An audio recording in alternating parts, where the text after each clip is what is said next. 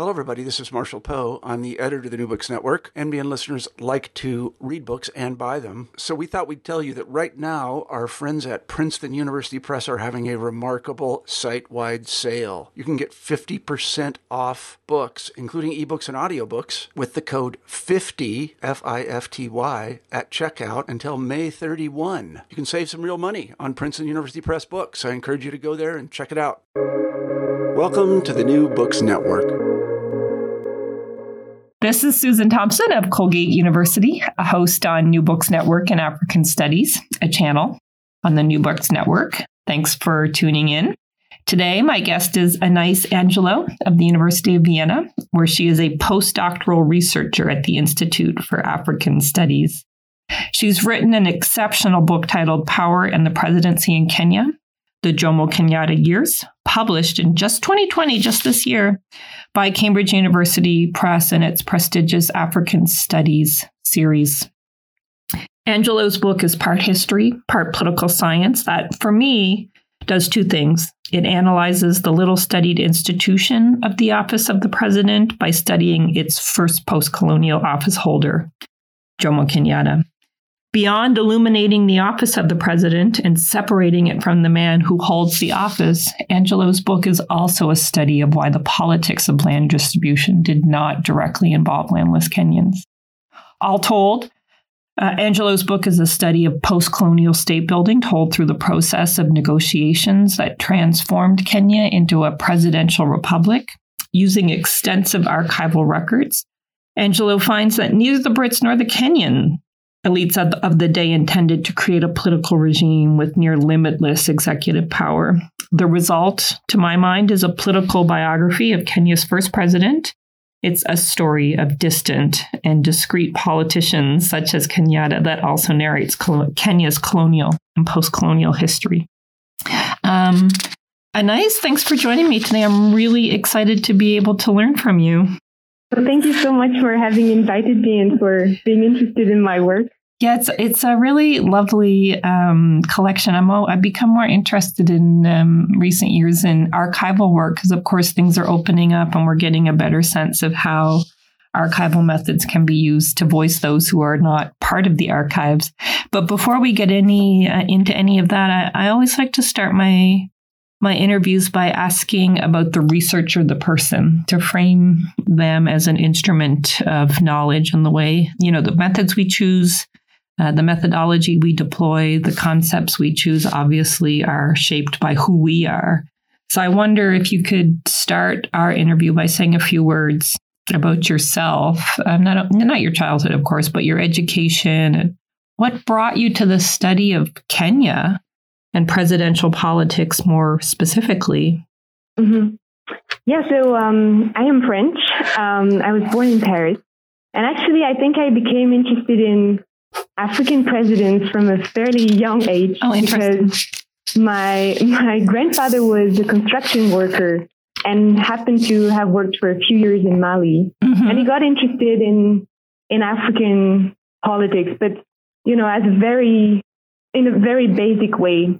And one of the books he left behind him, because I've never got to meet my grandfather, mm-hmm. was a biography of Idi Amin Dada, written by a former minister of Idi Amin's government who had fled and went to exile.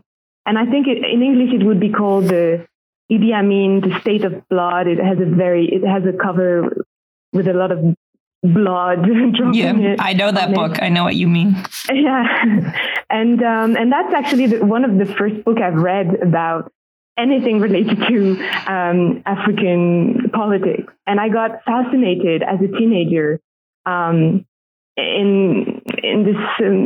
this book and in the topic of African presidents somehow. And as a French person, I also thought that.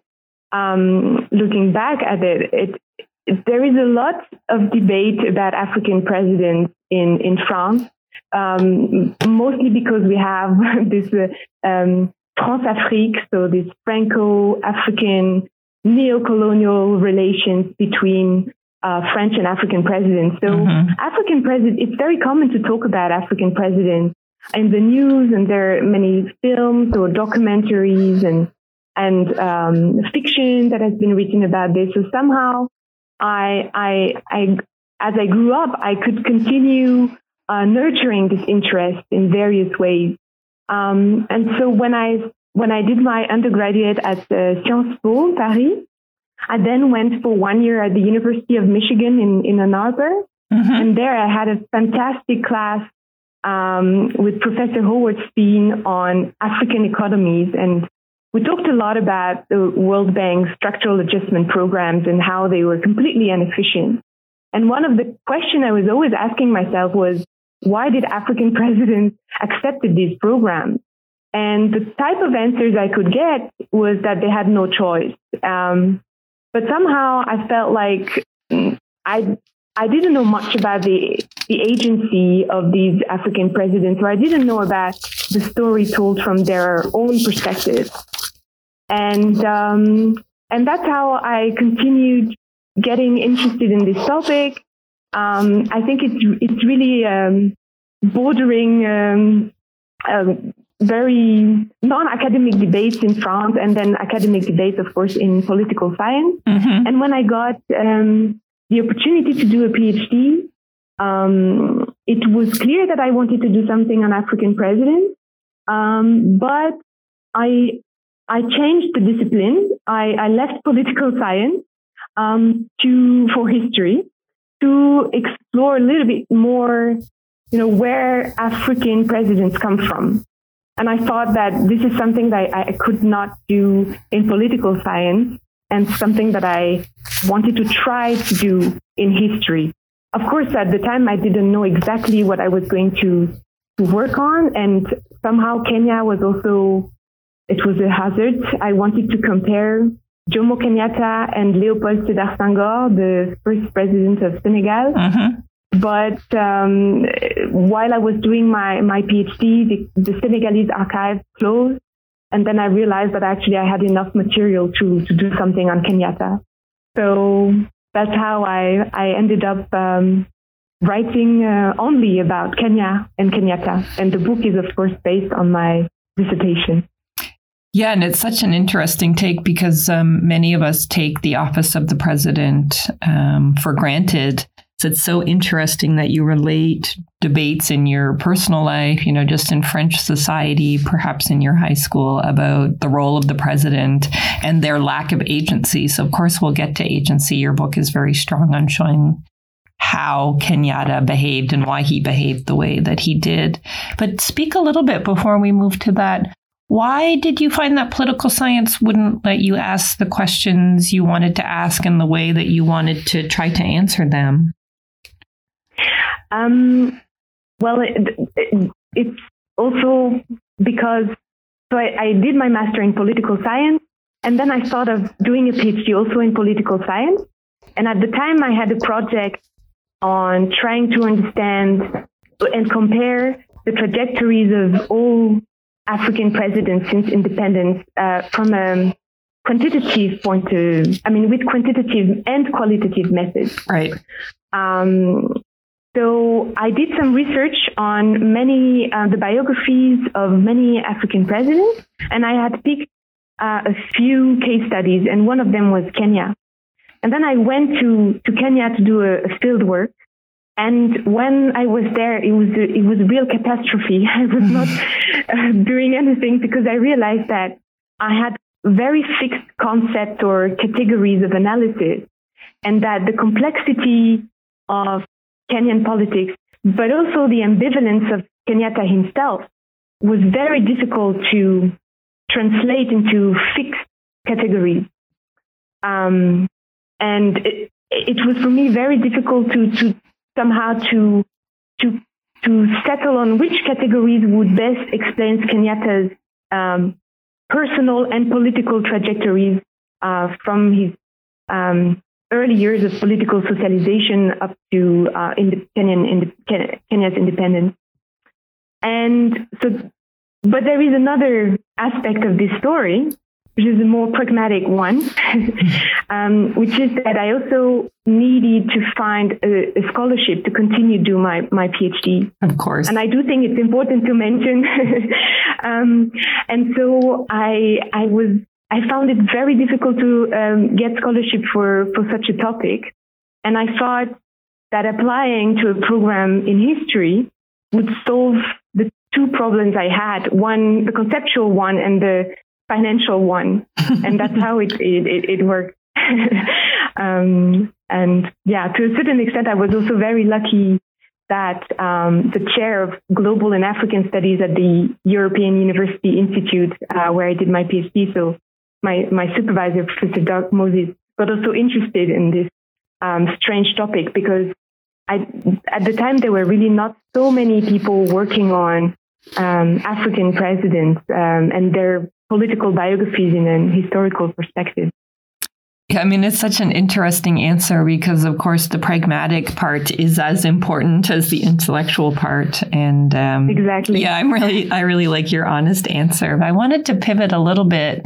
You clearly did some incredible archival work. You struggled with how to make sense of what you were finding there. Sometimes it wasn't enough to make a story, to write a story of Kenyatta, because he himself left such few traces of his thought and his actions. He was, a secluded president, I guess. You call him distant and discreet in your work. Are there? Mm-hmm. How do you approach the archives when you don't know exactly what you're looking for?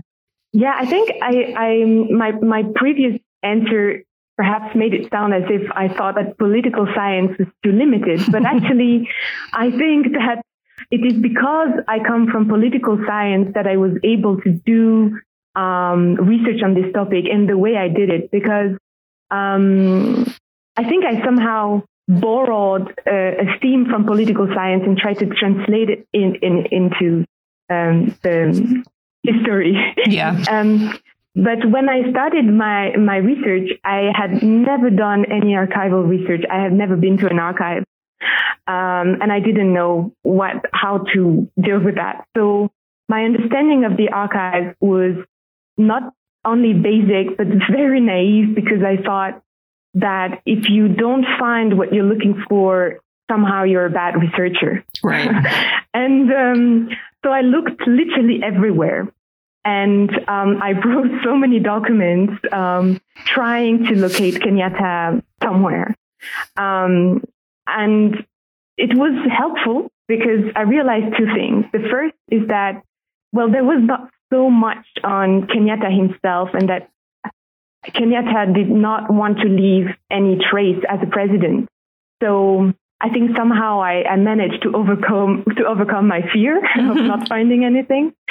But the second thing is, because I looked at so many different types of files, and there were literally not so much, that in the archives of the presidential office, even if there are files called presidential office, at least in the Kenyan National Archive, I found some interesting references to presidential powers in different types of archives, in the British National Archive, but also in the Kenyan archives. I found some references, at least, to Kenyatta, also some issues related to the president. So I realized that I was not looking for the right thing. I shouldn't look for Kenyatta himself. I should look for presidential powers. Mm-hmm. I was very lucky to find very early on in my research documents in the British National Archive about the political negotiations of the Constitution, the Independence Constitution. And that's when I realized that the making of presidential powers was not something obvious. Actually, nobody, either from the British administrators or among the Kenyan elite, had really thought about what it would be to have a president. And because nobody had thought about this, when the question was, okay, so Kenya is going to become a republic. What kind of republic is it going to be? Is it going to be a presidential one? Then, of course, the question was, who is going to be the president and how much power is he going to be given?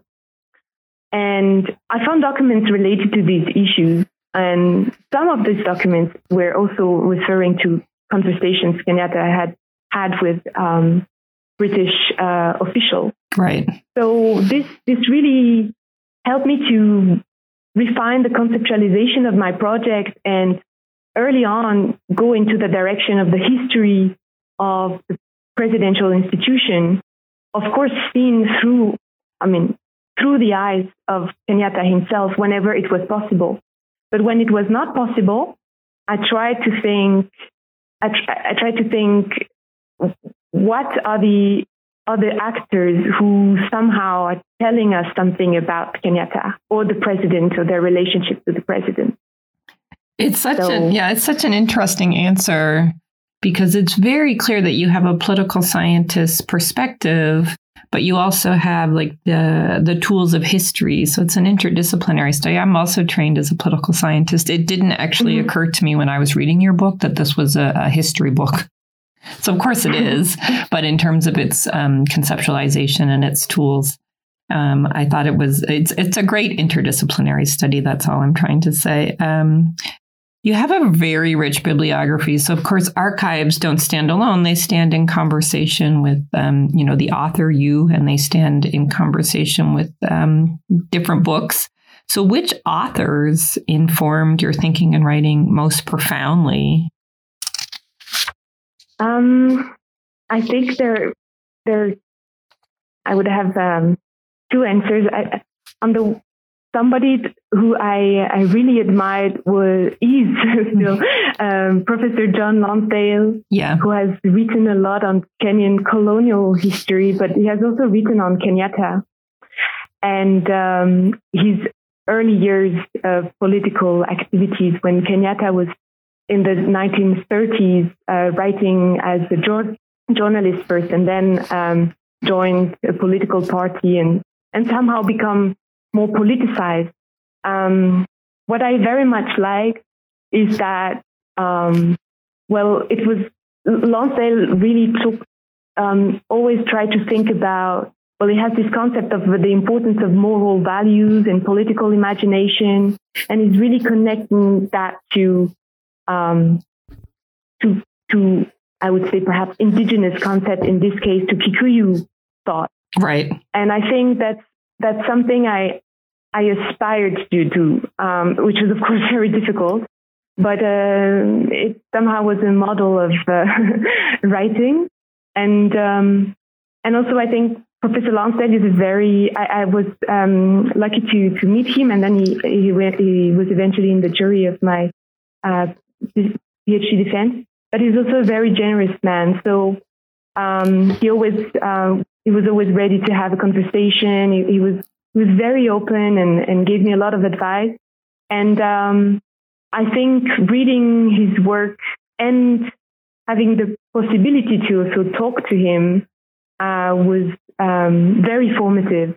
But I think that it's not just about the authors I've read. Mm-hmm. It's also about who I was able to talk to during the dissertation, during my research. I remember meeting once a political scientist, and I will remember his name, Tom.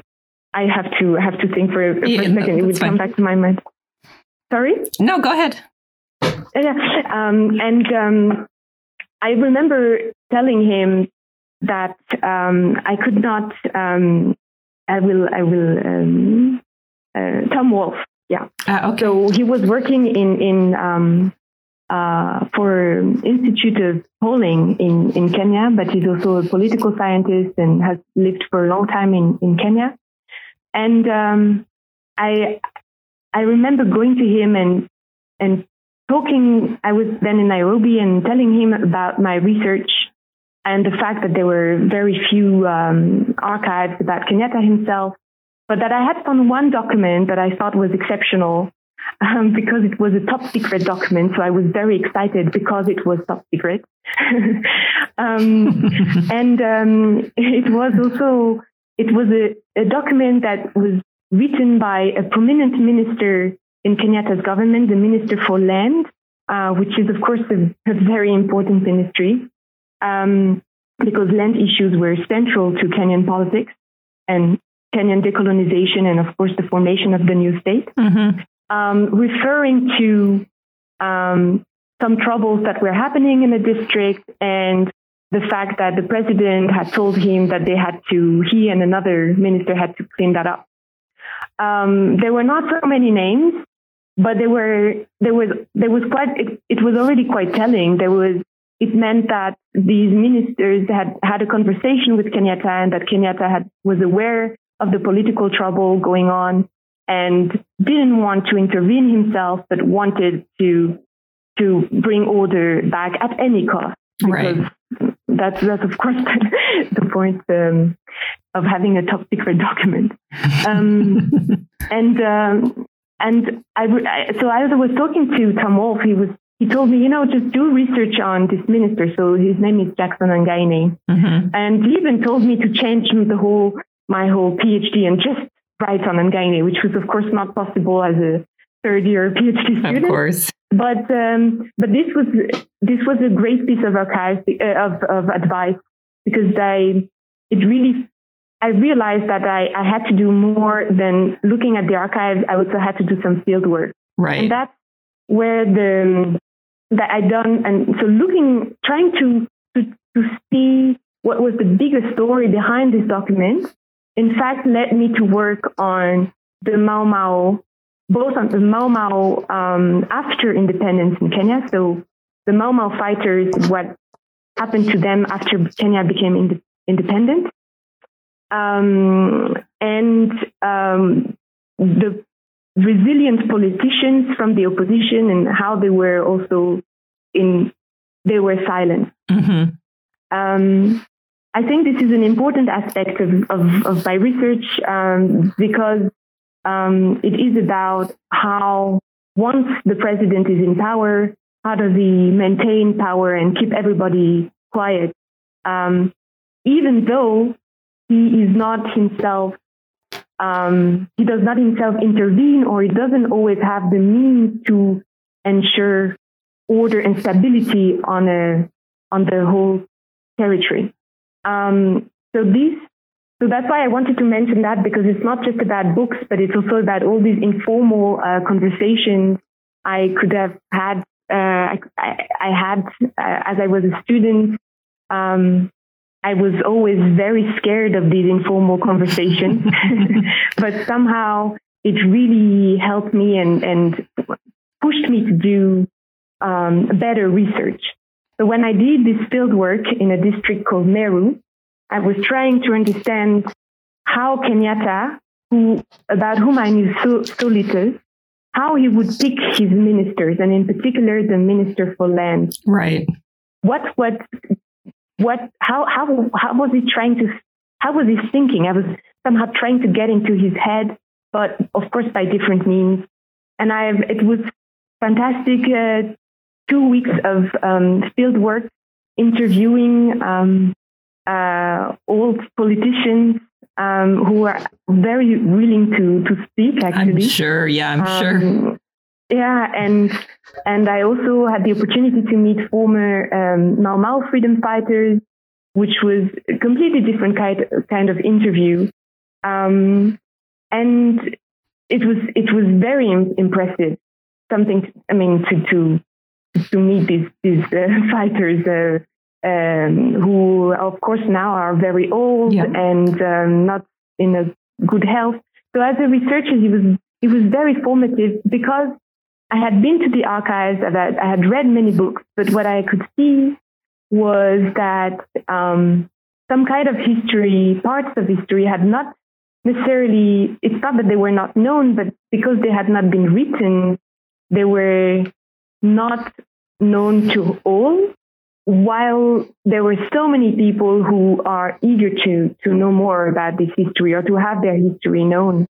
So this was also a very formative experience in terms of why do we write? And I thought that I had read all these books, and now I could understand why also they had been written and what was the point of then writing something else. So somehow this reading and talking and doing field work are connected to each other. And yeah. I think that's right, though, because you can read all the books and then you go and speak to someone. Maybe they're older, maybe they're frail in the way you describe. The Mau Mau fighters must be in their late 80s and 90s by now. Yeah. But they have a memory, which, of course, is a human memory. It's impartial. It's perhaps self-selected and so on. But I think there is a lot to be said for putting the archives into conversation with people, people you admire, Lonsdale or Woolf. I've also met Lonsdale, and I found him just to be a true intellect. He's just curious about Kenya, and he has that care of, that ethic of care, I guess I could say, in his work. And that's what I'm hearing from you. You were so curious, but also so able to follow these things up. So I think that is definitely a strength of your work. Meru, of course, is an important district in Kenya. We can get into that in a few minutes. But the power of mentors and being open to suggestions is certainly something we can all benefit from, I think. And to that end, your book is, it's a very tight book, despite its depth and its robust analysis. It's just over 250 pages, if I remember correctly, 10 chapters. So you write in a very clean, very accessible way. And, beyond being about Kenyatta, it is, as you noted already, a book about executive power. And it's a case study for Africa because it also talks about post-colonial land distribution. And as your book makes very clear, Kenyatta's personality, his kind of, distant, discreet, secluded, shaped the institution. And Kenyans, of course, live with some of his personality quirks today. I'm sure the way that executive power is formalized through practice. But of course, I think one thing that you do very well in the book is articulate and make clear for the reader and weave together three important, contemporary facets of Kenyan politics, the legacy of the Mau Mau, as you just mentioned, the land distribution policies and practices, because it was really like, if you can buy it, then I'll sell it, which excluded a lot of Kenyans, as you write about. And then, of course, the ways in which the post-colonial state, at the moment of post-coloniality, the state, the executive branch in particular, co-opted political and economic resources, to my mind, creating a post-colonial patronage system. So that's how I understood your book. What would be the puzzle that frames your book in your own words? There's always a disconnect between how the reader reads it and what the author intends. You mean what I think is the main issues I'm trying to answer? Yeah. So how political scientists speak of puzzles, which of course is something we can talk about and critique. But how would you? Because of course, one thing you had is you had this body of knowledge, and you're gaining new information. You're talking to people. You're continuing to engage in archival work. How did the core of your book come together? That's really my question. I think, as I said before, the idea of how the presidential powers became a political issue was a very central idea to my research. A very central question. But thinking back at this, I think that because I was new to history, I was somehow, I think, very anxious to write history in the right way. And the way I wrote it was very much as if I had written a novel. Though I've never written one, but it was about trying to reconstruct, to tell a story. And this is the story of somebody who never really wanted to be in politics, never really shared his plans with anyone, suddenly finds himself in the position of becoming a prominent political actor and knows that nobody wants him to be the leader, and bides his time and managed to become the most prominent actor. But it's also the story of someone who had an extraordinary political intelligence and who, I think, knew politics better than anyone. And I think this is, of course, perhaps difficult to argue, but I think Kenyatta understood his enemies as much as well as his allies in politics in a very good way, and he could understand probably what they needed to be politically strong. So I think this is what I wanted to do. So of course the question was, how did he get into power and how did he stay in power? But this idea of telling a story was very, very strong for me. And it was something that accompanied me throughout the research and the PhD years. Mm-hmm. Because also I was trained as a political scientist, I was still unsure, how to do history, how to write history. And my supervisor once told me, you just put everything in a chronological order. Oh, dear. Of course, it's more complicated than that, but it helped me and really reinforced this sense of trying to tell a good story. And it's only at the end of my research that I realized that Kenyatta and the making of Kenyatta as the president happened at the same time as the making of presidential powers and the presidential constitution. Mm-hmm. And that was, for me, it is still something very important because there was no idea of what a president or an African president should be. What we see today as something obvious as being the African president concentrating all powers was not so obvious. And I also don't think that it was completely modeled out of the figure of the colonial administrator. I think there was so much hazard. And at the same time, it would also be limited to say that it's just hazard because Kenyatta had a very good idea of, he was sure that he wanted to be in power. Yeah. And of course, we could also make it even more precise because in the context of independence or decolonization struggle in Kenya, it was extremely difficult to settle on the figure of the father, what is called the father of the nation. Somehow they needed the myth to hold a divided country together. But at the same time, there is nothing true about this myth. Of course, everybody now knows that. But what we don't know is, if it's not the myth, if it's not the myth of the father of the nation, then what is it? Right. And so it became clear to me that it's the story of so many people who were not in favor of Kenyatta becoming president, but had no means and not enough power to oppose his leadership.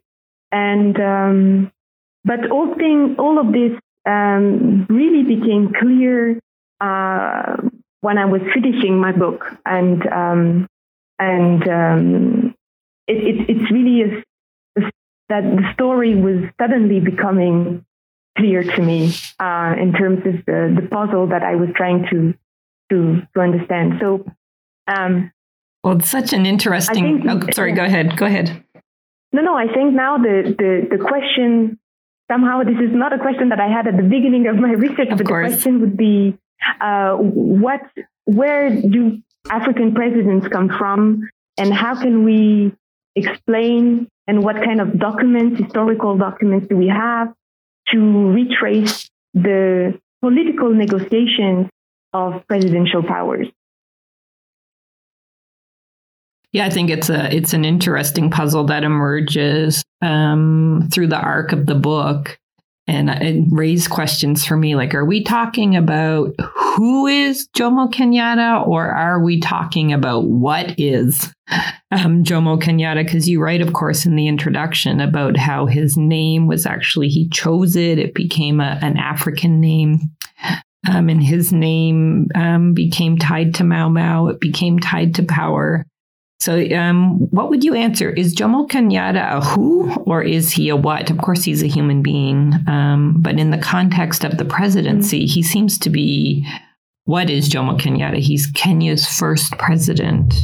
Okay, so what parts of his identity, his culture, his experience in prison, his negotiations with the British shape all of that? That's what I understood the book to be about. And it really got me thinking about my own work in other African countries. Like, how did Paul Kagame in Rwanda become the first president? Oh, he was the military commander. It's a very impartial answer. And I think what your book does so well is it gives us the tools to begin to think about the man, but also to think about the office. Mm-hmm. And that's is there anything in Jomo Kenyatta's, this who-what dichotomy that shapes the presidency? Of course, his son, Uhuru, is the president today. Is there anything your book can tell us about, maybe not political dynasty, but about the nature of presidential politics in Kenya today? Yeah, that's a great question. And I really like the distinction between who and what. I think the who question is something everybody wants to know. And it's also related to the illusion of biographies. We all want to know who is who. Yeah. But it's probably fair and somehow more complicated to understand what a president is, because it's about how he's relating to other people. And I imagine that for Paul Kagame, probably something very similar. He appears as this military, strong, but very smart leader. But at the same time, we have to understand what kind of authority does he have, and how he, as Kenyatta, how he uses his authority politically to create alliances or to force some people to do what he wants, or to force some people into a particular position, a political position. I think what I now want to very much refrain from having to answer the who question, because it's related to, because I have the impression that this is what we have tried to do for too long, trying to understand their characters, and we don't, we will probably never know. But at the same time, I think the type of sources that historians or political scientists have access to also shape these two questions. Sure. I was able to do some research on Leopold Sédar Senghor, and it's incredible to see the type of archive that there is, because Senghor was writing every day about politics to the French ambassador, the French commissioner. Something that Kenyatta would have never done. And of course, this gives a completely different image of what kind of president he was. But I think, and when it comes to who is Jomo Kenyatta, and perhaps how can this help us to better understand Kenyan politics today, and in particular the politics of his son, Uhuru, I think I would say that Kenyatta was a man who has always been surrounded by enemies. And that probably shaped his personality, or his political personality, if I can say so. Of course. And I think it's the same and this setting shaped also the presidency, because it is about holding together division, very fragile administration. And I think somehow his son inherited the system and is in the exact same position as his father. So he has to make alliances with his political enemies to make his government work. So he has worked with various figures, either in the opposition, but also prominent politicians who also today are aspired to be his successor. So I think this is the similarity that I see between the father and the son.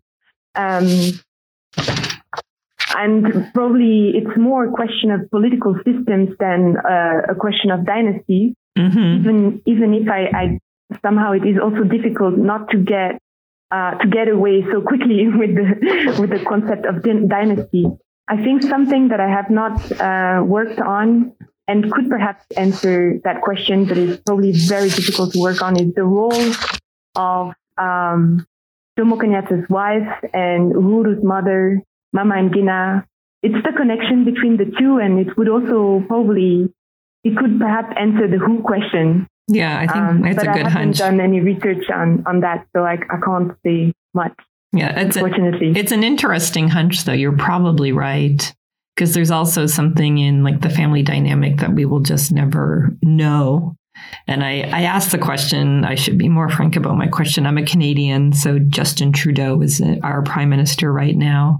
He comes from Pierre Elliott Trudeau, one of Canada's most dynamic prime ministers, and Canadians frame him as a product of a dynasty. No, he's a product of a state system and a political party system that made him. But of course, his mother, Pierre's wife, is a central figure. I think that's a really interesting hunch. Canada has moved to speaking about Margaret Trudeau, but not in a political science or historical way. Mm-hmm. But I just wanted to pivot back to the Mau Mau uprising. So there's a symbolic power for Kenyatta as part of the Mau Mau or not part of the Mau Mau. This is like a tension in the book. He didn't actually participate, if I understood correctly, but he was able to use the uprising as a way to solidify his power. So in your mind, what is the role in Kenyatta's political thought or perhaps his political imagination of the Mau Mau? This is, I think, a difficult question. I think Kenyatta did not engage so much with questions of political ideologies. He had some values, moral values, to use Lansdale's words, that were profoundly Kikuyu, but at the same time, of course, it is impossible, actually, to say what Kikuyu moral value is, because it has been renegotiated over and over over time. But I don't think that Kenyatta has very strong ideas, or at least I didn't see it this way, about political ideology. So his point is not should the government distribute the land.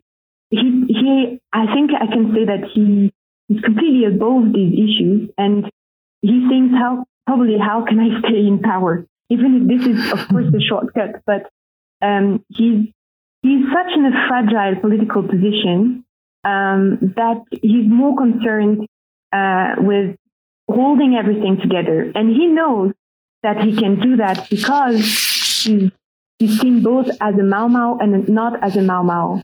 And he knows that he's the only politician to be seen this way. And of course, it's an asset because Kenya, I think Daniel Branch wrote that Kenya is not just a post-colonial country, it's a post-Mau Mau war country. It's a country that has been traumatized by the Mau Mau war, but it's also an elite that has been completely reshaped in the wake of the Mau Mau war. So the elite itself has been created or emerged out of the Mau Mau war.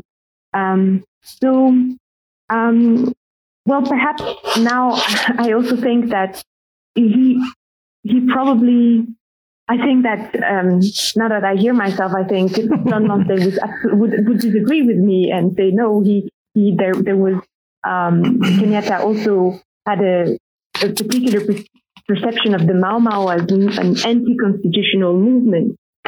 It's true that he was a man who had been very much impressed by the ceremonial aspects of politics when he was in colonial Britain, and he's not a man of violent rebellion. Right. So he's someone who wants to be on the side of the constitutionalist and the moderate. But I don't know still to which extent we can really talk about a political ideology and how much Kenyatta positioned himself on the questions of the Mau Mau War. Although I should mention one more thing, which is that Kenyatta was very much convinced that you have to work for that work is absolutely necessary to achieve anything in life. So you can't get anything for free. This is something that he would repeat over and over again in his speeches. He was de facto against this idea of giving something for free to a poor person. But again, I don't know if this is a question of political ideologies or Kikuyu moral values. Or sheer pragmatism. Yeah, and pure pragmatism. Yeah. But I think he's also very old when he comes to power. He's 70 years old. So probably his political imagination is less about nationalist parties and more about perhaps early political parties during when Kenya was still a British colony. But he's never been somebody who was part or was the maker of a big nationalist party with a vision for the nation as a whole. Right. And he seemed, and correct me if I'm wrong, he seemed ambivalent about redistribution of land. And if I understood your analysis, if there's a willing buyer and a willing seller, then there's a transaction to be made that, of course, favored elites, politicians, and business persons. It disenfranchised Kenyans who were already disenfranchised. What is the role of land in his thinking, if any? He didn't see it as a resource to be bestowed, that's for sure. What is the role of land? I didn't. The role of land, yes, of course. Land, as you know, is so important in the study of African politics. But what was land as a commodity for Kenyatta?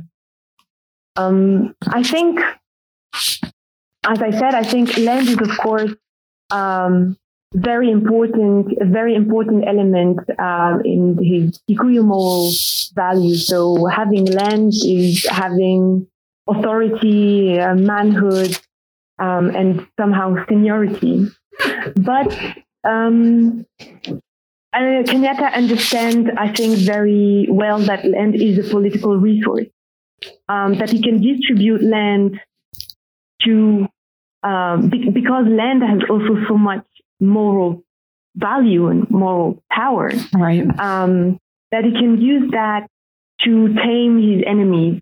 But at the same time, he was not aware of the technocratic and administrative intricacies of land redistribution and the land negotiations with the British. And to a certain extent, so he did not seem to care so much. So I would say that he's aware that authority comes from land owning, and that land can be a political resource. But for the bureaucratic aspect of land redistribution, he really stayed aloof from this debate and complications. So I guess that's why you introduced the idea or the concept, I guess, of disempowered regionalism. He distanced himself from the issue of land, definitely from the landless masses, surrounding himself with his, keeping his friends close, but his enemies even closer. To that end, is it that Kenyatta as president in the role of the executive created a highly centralized patronage-based state. Is that fair to say? Yeah, I think it's fair to say, but at the same time, I wouldn't say that Kenyatta is the only architect. Good. because the rest of the elite realized that they were either out of the state and they would not have access to state resources if they would oppose a centralized state system, or they are in and have access to state resources and actively participate to construct a centralized system that post-colonial Kenya as an extremely centralized state emerged. Mm-hmm. And that's why Kenyatta was not only so powerful, but also so visionary, because he understood that the other political actors did not have either the resources, but also the financial land or even legal resources to oppose this kind of central strong state. Mm-hmm. And that to exist and survive politically, they had to be part of this state model somehow. And he understood that very well, and I think that's why it came into that's why it emerged. I was always impressed by the way the Constitution in 1963 or 64 mm-hmm. was phrased, that when it comes to presidential powers, it is said that the president, it was said that the president has the power to nominate the members of his government and do any other thing. Yeah. And of course, some politicians thought to oppose that, but they were too weak for an alternative state system to come into force. Of course. And it is not that Kenyatta concentrated all the powers yet. It is simply that the presidential powers were vague and not clearly thought of and still undefined, and nobody really knew what it would mean at the time. And then it would be slowly defined. It's such a fascinating answer. Of course, I'm sitting in the United States. The Trump presidency has completely reconfigured the norms of the presidency here in the United States. And I say that as an outsider. I'm just looking at it as a political scientist. Your book gives us a lot of insight to how presidential power works, regardless of the system, because states have their own actors and their own dynamics. And different things happen, but there's always some, causal paths, I guess, some causal lines that political scientists can follow. So if you're studying Trump, you should probably read Anais Angelo's book. I want to begin to pivot because I've kept you for over an hour. I'm really fascinated in all of my interviews about the cover. The image that you chose. So you have a British official, looks like a military official in his white outfit, and then Kenyatta next to him in clearly perhaps a Kikuyu beaded cap, holding I think it is the Constitution of Kenya. Is there a story behind your choice of cover art, cover image, I guess, in this case? Yes, so my choice was somehow limited because I was asked by Cambridge University Press to pick a picture that they would have the copyright for. Mm-hmm. But I picked this one because Kenyatta is seen as, he's celebrating independence. He's holding this constitution, which I'm not so sure he has read. Actually, I don't know. I said that in a bit to make a joke, but during the independence negotiations, he was always silent. He didn't like this kind of very long meeting, and he didn't like to say what he was to reveal his mind. Mm-hmm. didn't like bureaucratic work. So, and he had other people do the tricky, complicated political and legal stuff for him. But so Prince Philip is bowing his head. Oh, that's Prince Philip. Yeah. And Kenyatta is holding the Constitution. He has his very famous Luo hat on his head and his fly whisk. And Kenyatta was said to be an amazing orator. He would speak very, very well, especially in Kikuyu and Swahili. The British would get mad because he would use a lot of figurative expressions and that they could not translate properly. So he was not sure he would say that Kenya will take Britain by the tail and shook it, or if it's just talking about a different any lion. So there would be a lot of discussion about what Kenyatta was actually saying.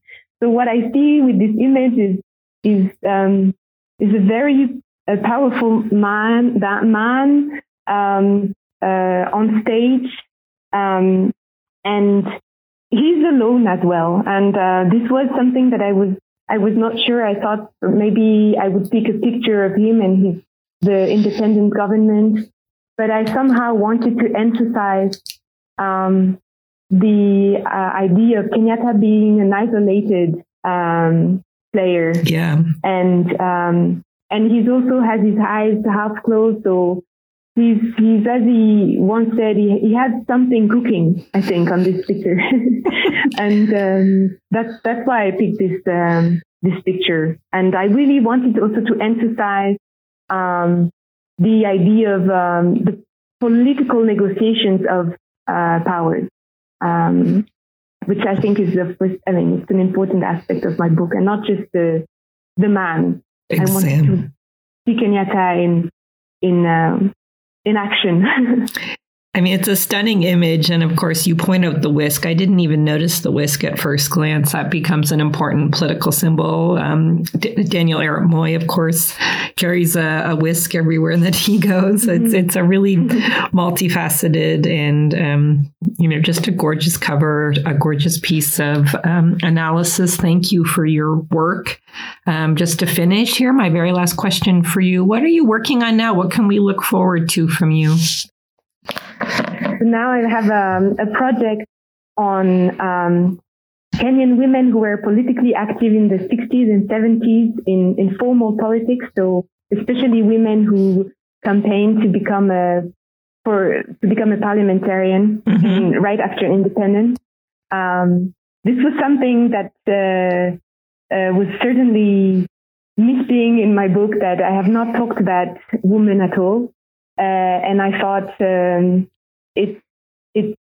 have to interrogate that. So now I've shifted and try to do. I work on a different type of invisible actors. This time it's not the president, it's women, but it's also about the question of, are women really are they really invisible in formal politics?